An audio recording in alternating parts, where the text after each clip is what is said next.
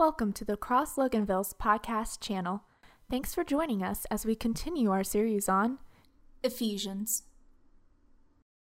You people here today must really love Jesus, or you couldn't sleep, right? It is amazing the attitude you get when people realize they're going to lose an hour of sleep. Trips me out. Ain't that right, Karen? Tiffany? Huh? Some of you girls, I saw you already complaining and the day hadn't even started. I'm like, what are we doing? So, hey, if you're watching online, we're so glad you're with us.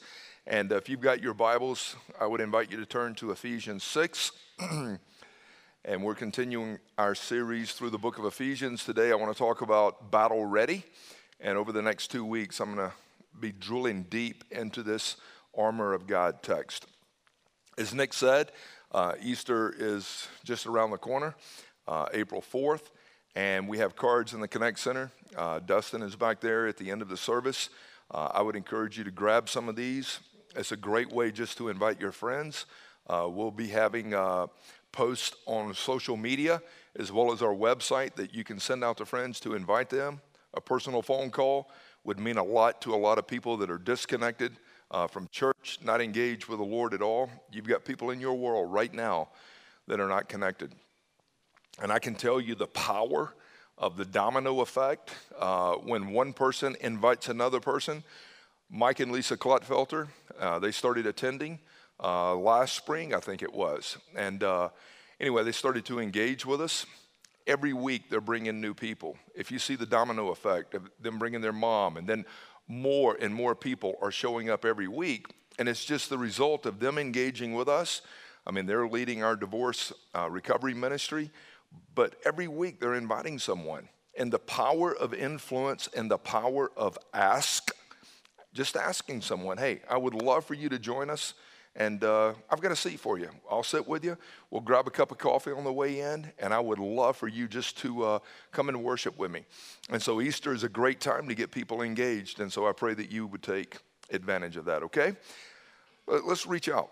I mean, our passion is to connect your story with Christ and others. And so part of the other influence is reaching out and being a witness for Christ with your family, friends, and loved ones. So let's do it. Each and every one of us. Joe, Jen, I mean, we met them. They moved into our neighborhood a few years ago, started just conversation and said, hey, where are you going to church? What have y'all got going on there? Invited them. They started attending. Gavin loves coming here, their son. I mean, it's just, Richard, that's the way it works, brother. Back to the baseball field with you years ago when Jesse and Brandon were playing together. And we just start building a relationship. All of a sudden, you're like, all right, I'm going to come over and check it out. And now, Richard, I mean, just with Anvil and everything else you're doing with men's ministry, you never know the influence you're having and impact you're going to have at any given moment, right? So let's be strategic about it. Let's open our hearts. Father, I do pray in Jesus' name that our hearts would be open to you right now, that you would really just minister like only you can.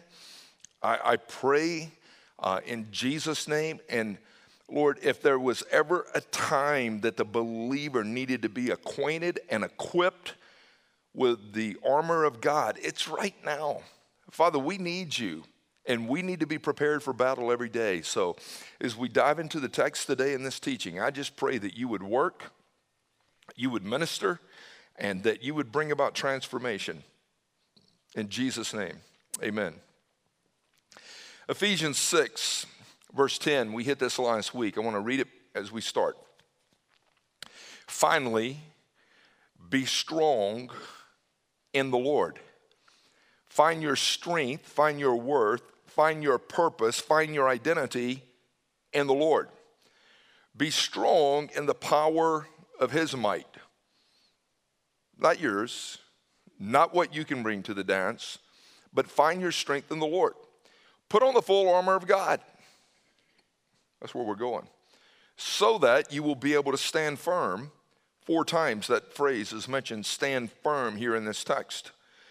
So that you can stand firm against the schemes of the devil. Satan wants to take you out. he wants to disrupt, discourage, and defeat you every day of your journey. The devil, Lucifer, Satan, when you go back and do a biographical sketch on him, here's what you will find. He is in no way equal to God. He was created by God, but he will never be equal to God. Where God is omniscient, meaning all-knowing, omnipotent, meaning all-powerful, where God is omnipresent, meaning he is everywhere, Satan's not. He's limited in his knowledge, his power, and his presence. He's been created by God. Ezekiel chapter 28, verses 14 through 17 says this. This is God speaking. He goes, I ordained you. He's speaking to Lucifer, Satan. I anointed you as the mighty angelic guardian. You had access to the holy mountain of God. You were blameless in all you did from the day you were created until the day evil was found in you, which led you to violence, and you sinned. God speaking, so I banished you in disgrace from the mountain of God. I expelled you from your place. Your heart was filled with pride because of all your beauty. Your wisdom was corrupted by your love of splendor. So I threw you to the ground and exposed you. So if you go back and study, Lucifer was a created being of God, and his purpose was to bring worship and to exalt and glory in the Lord. That was his purpose. Can I tell you something? Your purpose for being on the planet is to worship, exalt, and glorify God. That was his purpose. He became prideful. He desired to be worshiped and exalted instead of fulfill his role. And God looks at him because of his pride and arrogance, and he kicks him out. And when he does, Lucifer takes 1/3 of the angels with him as they're waging a war against God. And I see that happening all around us today. People, because of their pride, their ego, their arrogance, because they're so inflated with who they are, they end up gathering other people around them that want to live a life of ego and pride and arrogance, and they end up taking other people down. So God's judgment was, he kicked him out of heaven, and he kicked him down to earth. And that's where he appears in Genesis 3 as a serpent. So here is Satan's ultimate agenda, okay? It is pride and self-glory, not worshiping God glory with humility. When you contrast the way the enemy works, it will always be birthed in pride. Pride.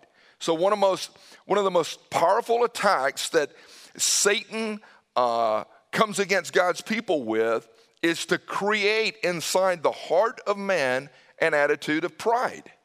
And pride is nothing more than just an inflated sense of self-worth, ego, snobbish, stuck up. And the scripture says God is opposed to the proud. God is a jealous God. He desires our worship. But Satan, if he can create pride, arrogance, ego, that's what he's going to do. And we see that so much around us today. Therefore, since the enemy is coming to attack you to steal, kill, and destroy, verse 13 says, take up the full armor of God so that you will be able to resist in the evil day, and having done everything, stand firm.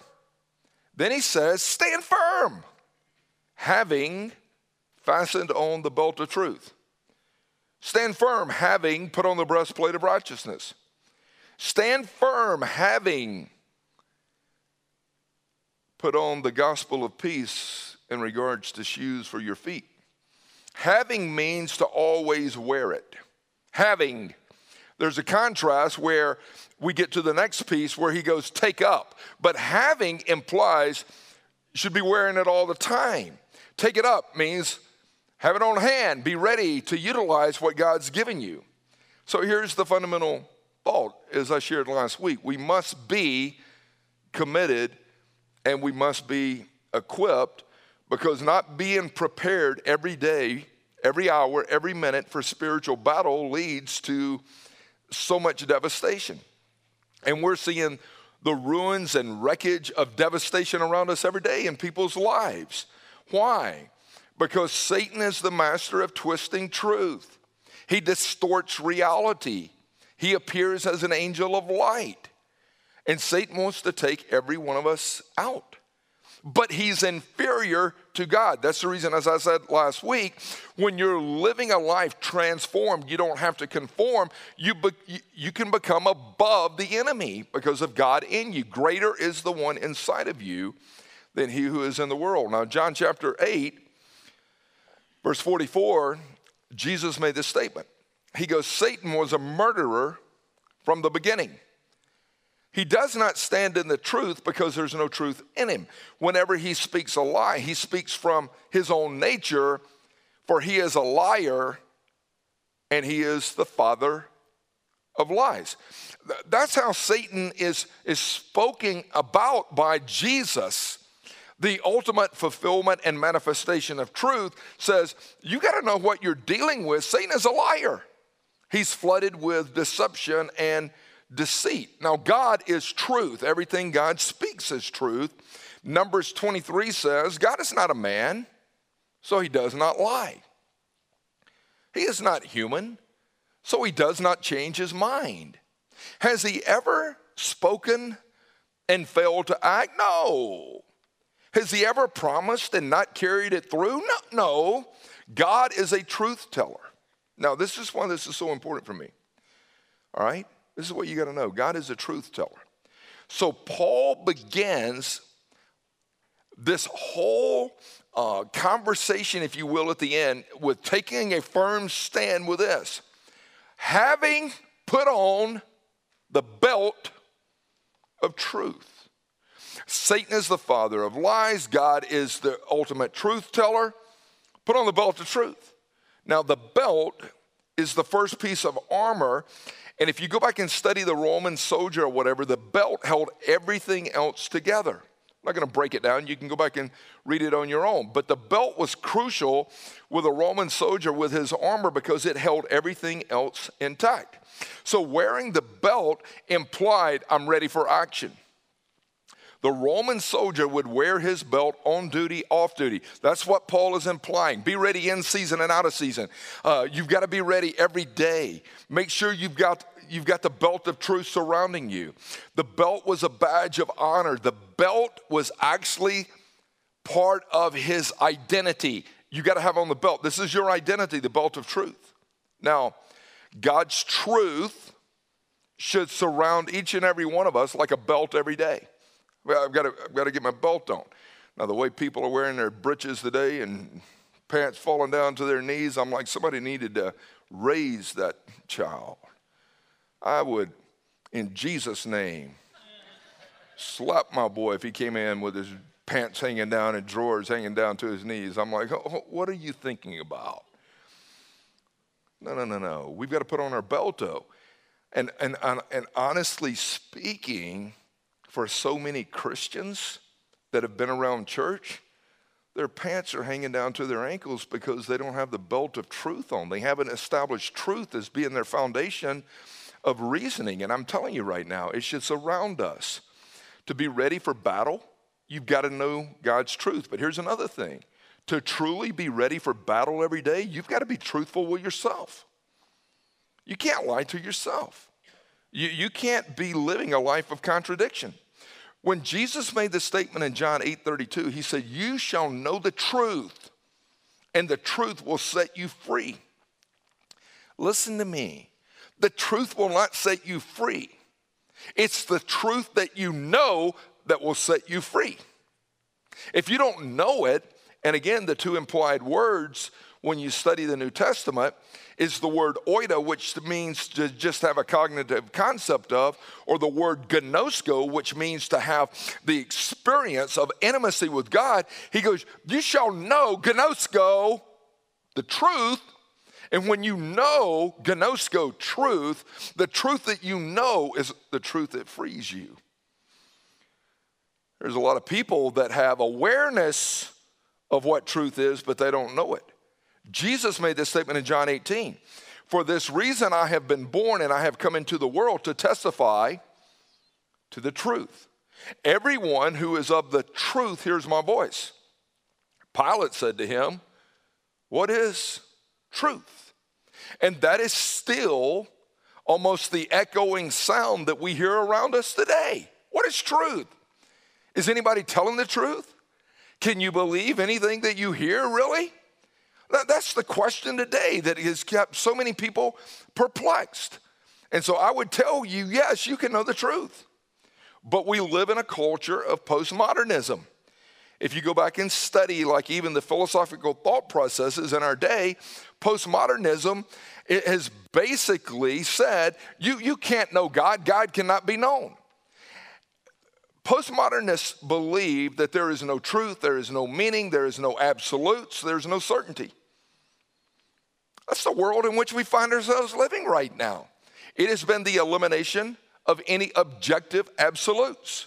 Their agenda, we will evict God from all public arenas. Is that not what we're seeing today? Where God, the name of God, 10 commandments, prayer in school, whatever, we're going to evict God. That's postmodernism. They're trying to eliminate belief in God. They're trying to eliminate any standard of morality. And we live in a culture that today that is totally subjective, where you become the subject and whatever you want to believe is okay. And it's the elimination of truth. And I can promise you this, any culture that has eliminated the voice of God and the voice of truth and the voice of reasoning is not a progressive nation. It's not a progressive culture. I've talked to people and they're, man, look at all the progress we've made as a country.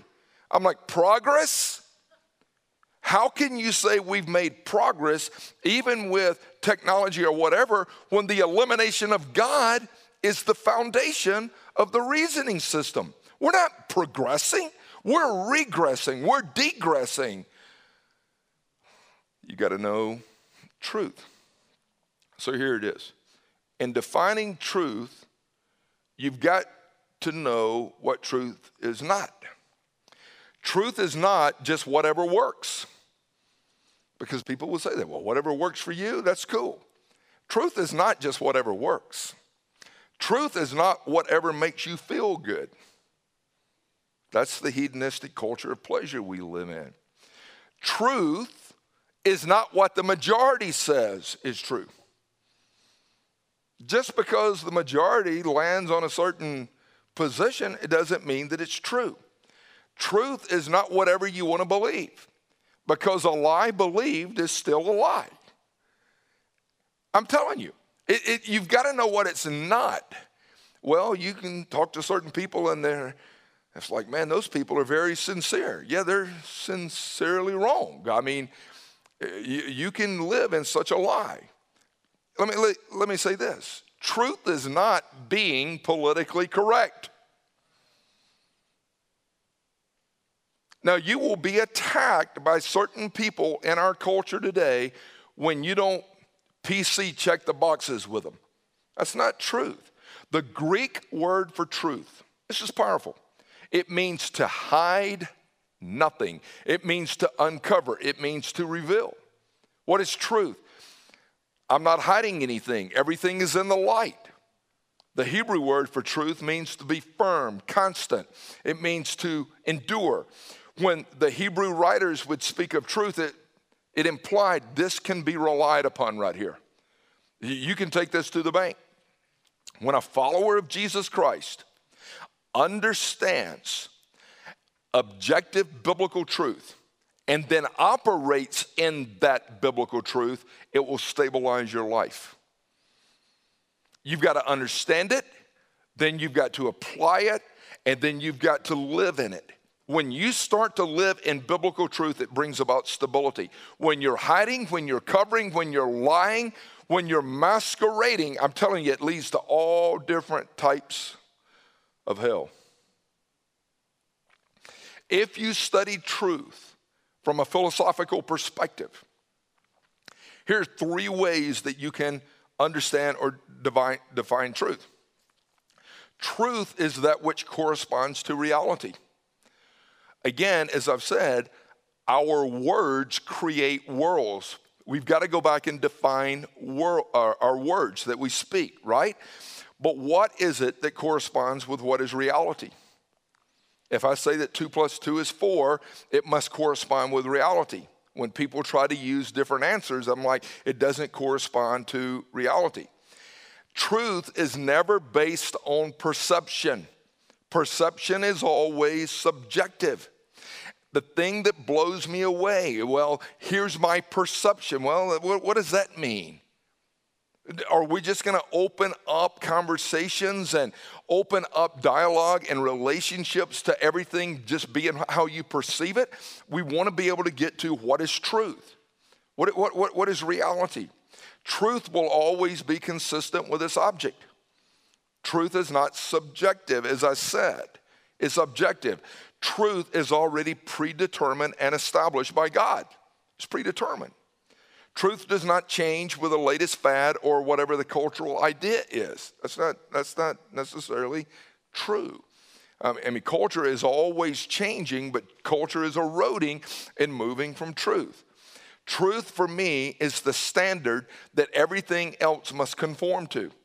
I must use a truth standard. That's the reason even when you go back and look at what was the canonization process, the word canonization means a standard or a rule. How did these 66 books become our canonized standard word, if you will, the Word of God? It had to meet a certain standard. It had to show that it was trustworthy. All right? So truth is telling it like it is. It's always there. It hides nothing. It's revealed. It doesn't cover, it doesn't fragment. All right, does that make sense to you? Because we've got to know what truth is. Put on the belt of truth. And we're living in a world where it takes a little bit of discernment to be able to comb through what is truth and what's not. Here are some of the cultural challenges, if you will, to truth. Relativism. Relativism is huge in our day. And it says that all truth is relative. There's no such thing as absolute truth. It's relative. It's according to who you're talking to. It's according to what culture you're in. A psychologist, an accountant, and a lawyer were sitting around sipping coffee talking about the nature of truth. The psychologist said, truth is what you feel it to be. The accountant said, truth is what you need it to be. And the lawyer said, no, truth is what you want it to be. That's our culture. Whatever you feel, whatever you think you need, whatever you think you want, and it becomes such a slippery slope. That's the reason when you listen to certain arguments, whether it's coming out of the church or out of the high levels of political structure or even out of the school system or whatever, it's trying to eliminate God's voice. It's trying to eliminate God's truth. It's trying to evict the voice of God so that every man is left to do life ever how he chooses to do it. Skepticism is big in our day. A skeptic will doubt all truth. A skeptic will doubt anything. He will question everything. He will create doubts about anything. A skeptic must be skeptical of his own skepticism because he don't have anything to live for. I mean, right? You got any skeptics in your life? If you hang out with a skeptic, let me tell you something. That is one fatiguing, exhausting, tiring relationship to be in. Then you've got the agnostic. An agnostic says you can't know truth. That mindset is self-defeating because it claims to know one truth that you can't know truth, so their argument falls apart. But that's the culture in which we live. Well, I just don't think you can know it. We must know God's truth. We must know God's word. We must know what God has written. Why? Because there's grave consequences for being wrong. You give someone the wrong amount of medication, you can kill them. You make poor investments with your money, you can become broke. You get involved with an unfaithful marriage partner, it can lead to the destruction of marriage or even potentially to the spread of diseases. It's like, hold on. Hold on. What am I giving? What am I sharing? Do I know truth? Am I putting on the belt of truth every day? When Jesus was tempted by the enemy in the wilderness, what did he do? He quoted truth. Jesus said, "It is written." What is the only offensive thing that I have when the enemy comes against me? It is the truth. That's the reason I've got to have the belt of truth on, so that when I take the sword of the Spirit, I know what the Word of God says. Here's the question. Are you committed to knowing truth? Are you committed to pursuing truth? Are you committed to living a truthful life? Do I obey God's truth across the board? Or do I a la carte Scripture and cut and paste it to make it what I want it to be? We have to wear and be equipped with the belt of truth every day, guys. We've got to. Because Satan is going to come against every one of us. And if we don't know what God has established and what God has said, he will eat our lunch. Having put on the belt of truth. Having put on the breastplate of righteousness. So the breastplate of righteousness covered the vitals, and the breastplate of righteousness for a Roman soldier covered his heart. And protecting our heart, listen to me, protecting our heart is absolutely crucial, because once the heart stops, the body shuts down. You've got to protect the heart. What is true in the physical is also true in the spiritual. The writer of Proverbs in chapter 4 said, above all else, guard your heart. Guard your heart. Protect your heart. For it is the wellspring of life. The course of life is determined by what's in the heart. Jesus spent so much time emphasizing getting your heart right. I met with a guy recently that was in full-time Christian ministry, and he had to step down. He opened himself up to this emotional affair with this female. And his exact words to me was, I did not protect my heart.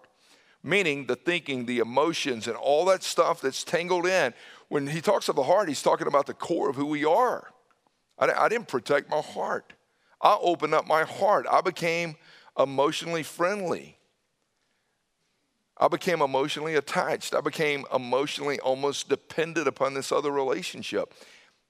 We've got to guard our hearts. And if we've been given a heart of flesh based on the spiritual transformation and not a heart of stone, then God wants us to protect and wear righteousness every day. If you've repented of your sin and have really trusted Jesus Christ as Lord, the Bible says you have been justified. The word justified means God has declared you righteous because of faith in Christ. God declares me righteous. Now I have to choose now to clothe myself in the righteousness of God. Just close it.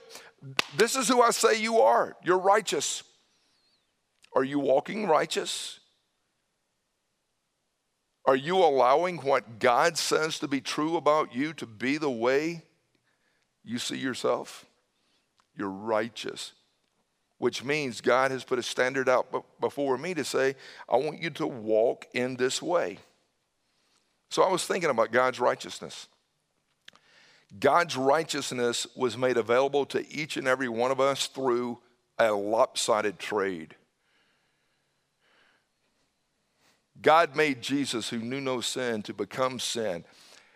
All of my sin was dumped on him. And Jesus says, I want to trade with you. I want to trade your perversion, and I want to trade how jacked up and twisted you are. I want to take all your sin on the cross, and I'm willing to give you my righteousness. How are you made righteous? Is it self-righteousness? No. It is straight God righteousness.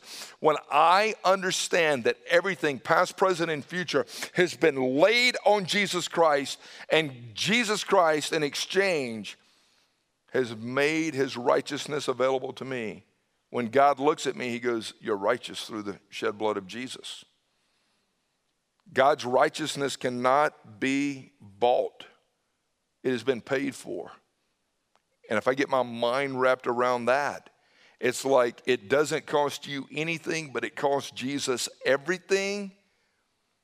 I took your sin. I took your shame. I took your guilt.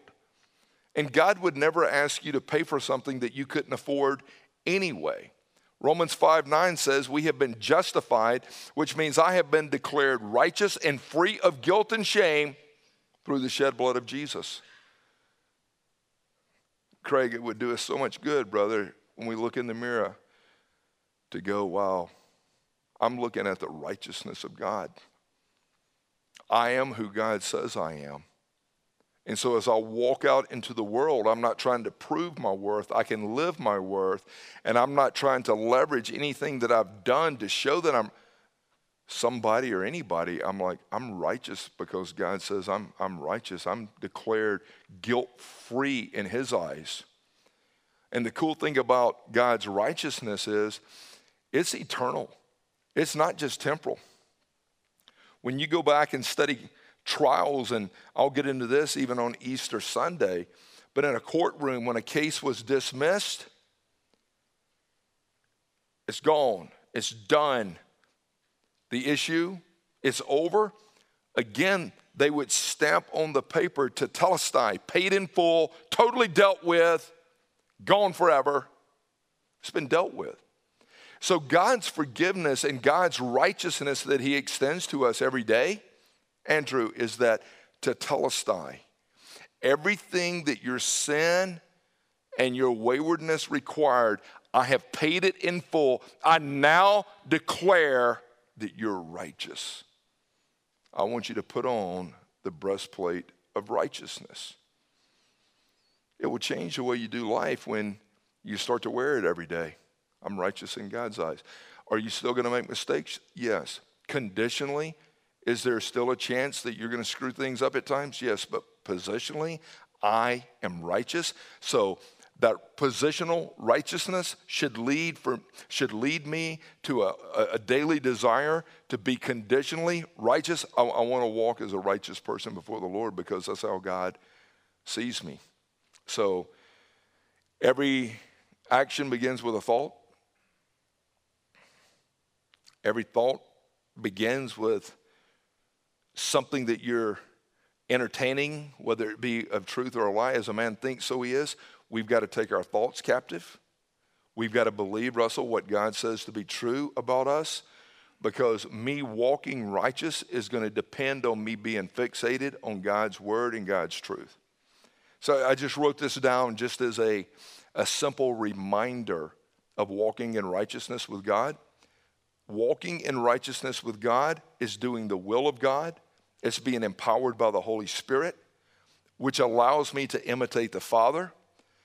When I'm walking in a righteous way, I'm doing things for God's glory and for the good of my neighbor. Unrighteousness is choosing to speak and act according to my sinful flesh. That was unrighteous. Self-righteousness is doing things in my own power so I can benefit from it. And God goes, can the self-righteousness, can the unrighteousness, I want you to walk righteous. I want you to do my will. I want you to know who I am. We've got to be clothed every day in the righteousness of Christ. I'm telling you, we've got to put on the full armor. And then he says this, as shoes for your feet. In regards to the shoes for your feet, put on the gospel of peace. If the world ever needed for the follower of Jesus to be walking in peace, it's right now. If there was ever a need for a hush and calmness and the shalom of God to be brought into the spaces of your work, family, whatever, it's now. And when you go back, the sandals and shoes that the Roman soldiers would wear, they were fitted with these little spikes on the bottom of them. And I played baseball for years, and I understand the importance of having good spikes. And when the metal would wear down and they would become slippery and you couldn't get a good foundation, when I was on the pitcher's mound, I'm like, man, I got to get some new shoes because the spikes are wearing down. The Roman soldiers wore these shoes with these little spikes on it, and it allowed them to get a firm foundation. It didn't matter what the conditions was. It didn't matter what the weather was. The shoes that they wore prepared them so that they wouldn't slip and they wouldn't slide. They would be able to stand firm to do battle. And you know as well as I do, you get on bad shoes sometimes, and things can be rough on your feet. And I've been out with bad shoes on and slipping and sliding, and I'm like, man, I can't compete right now because of my shoes. Check this out. Forrest Gump is one of my favorite movies. Those must be comfortable shoes. I bet you could walk all day in shoes like that and not feel a thing. I wish I had shoes like that. My feet hurt. Mom always said there's an awful lot you can tell about a person by their shoes. Where they going, where they been.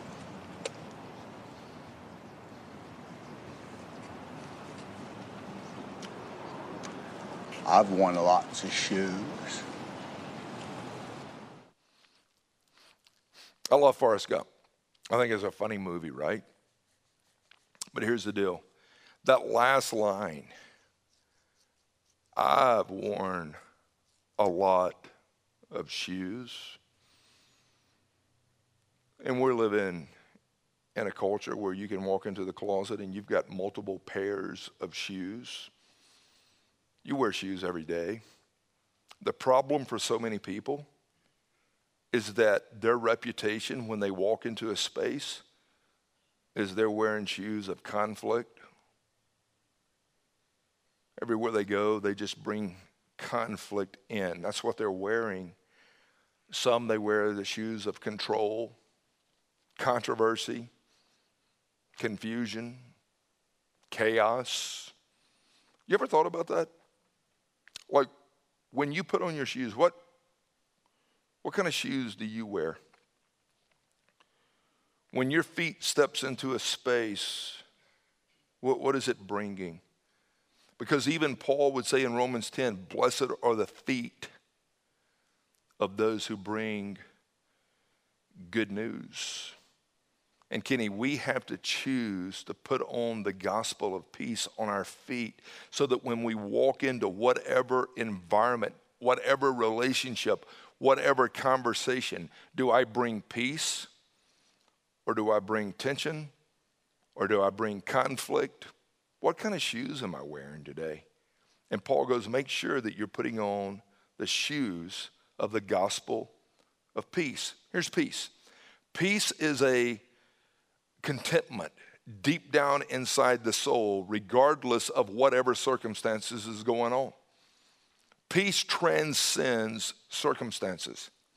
Peace is having confidence that God is faithful and dependable no matter what you're going through.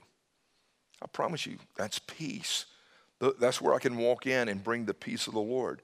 Peace is joy in the Lord in the midst of uncertainty, adversity, turmoil, whatever. Bring peace. Peace does not come from circumstances. Peace does not depend on things just being good in your life right now. All hell can be breaking loose and you can still have peace because of the joy of the Lord and the contentment in your soul because of the right relationship that you have with Him. True peace is based on the fact that the God of all creation, that holy God, now resides inside of me. He is with me, And though I walk through the valley of the shadow of death, no matter where I'm at, Lord God, you are with me even until the ends of the age. A lot of people think that if they're experiencing storms and conflict, that God's not with them. God does not eliminate storms in life.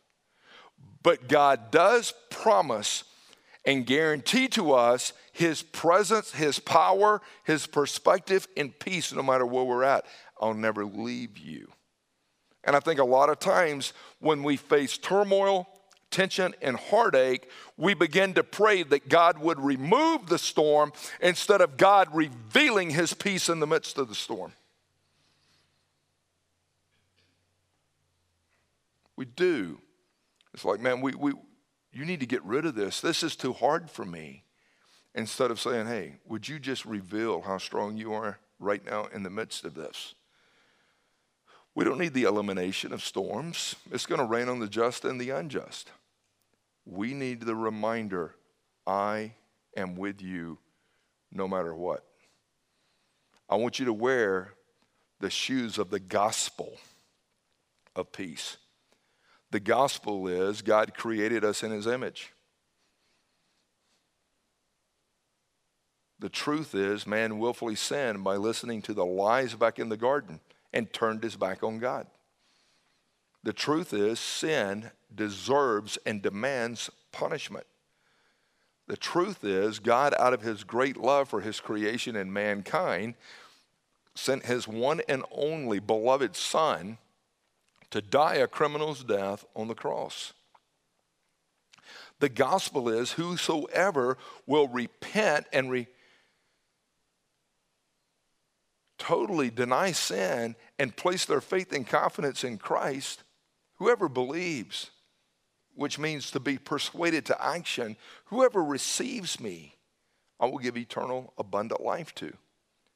That's the gospel. So we have to ask ourselves when we walk throughout today, and as we prepare to walk into this next week, am I bringing peace? When people see me, do they see the joy of the Lord and the peace and the contentment of Christ inside of me? Paul goes, hey, I want you to take up the full armor of God so that you can stand against the schemes of the devil. He's coming to get you. He's coming to attack you. He's inferior. I created him. I kicked him out of heaven. I'm greater than anything you face. Now, you need to be walking in truth. You need the belt of truth every day. It's going to keep everything else in place. I want you walking not in self-righteousness, but in God righteousness. I want you to realize I've declared you guilt-free. Now, wherever you go, I want you taking the gospel of peace. Make sure you got the right shoes on every day. Richard, this changed my life. When should you pray this? When should you suit up every morning?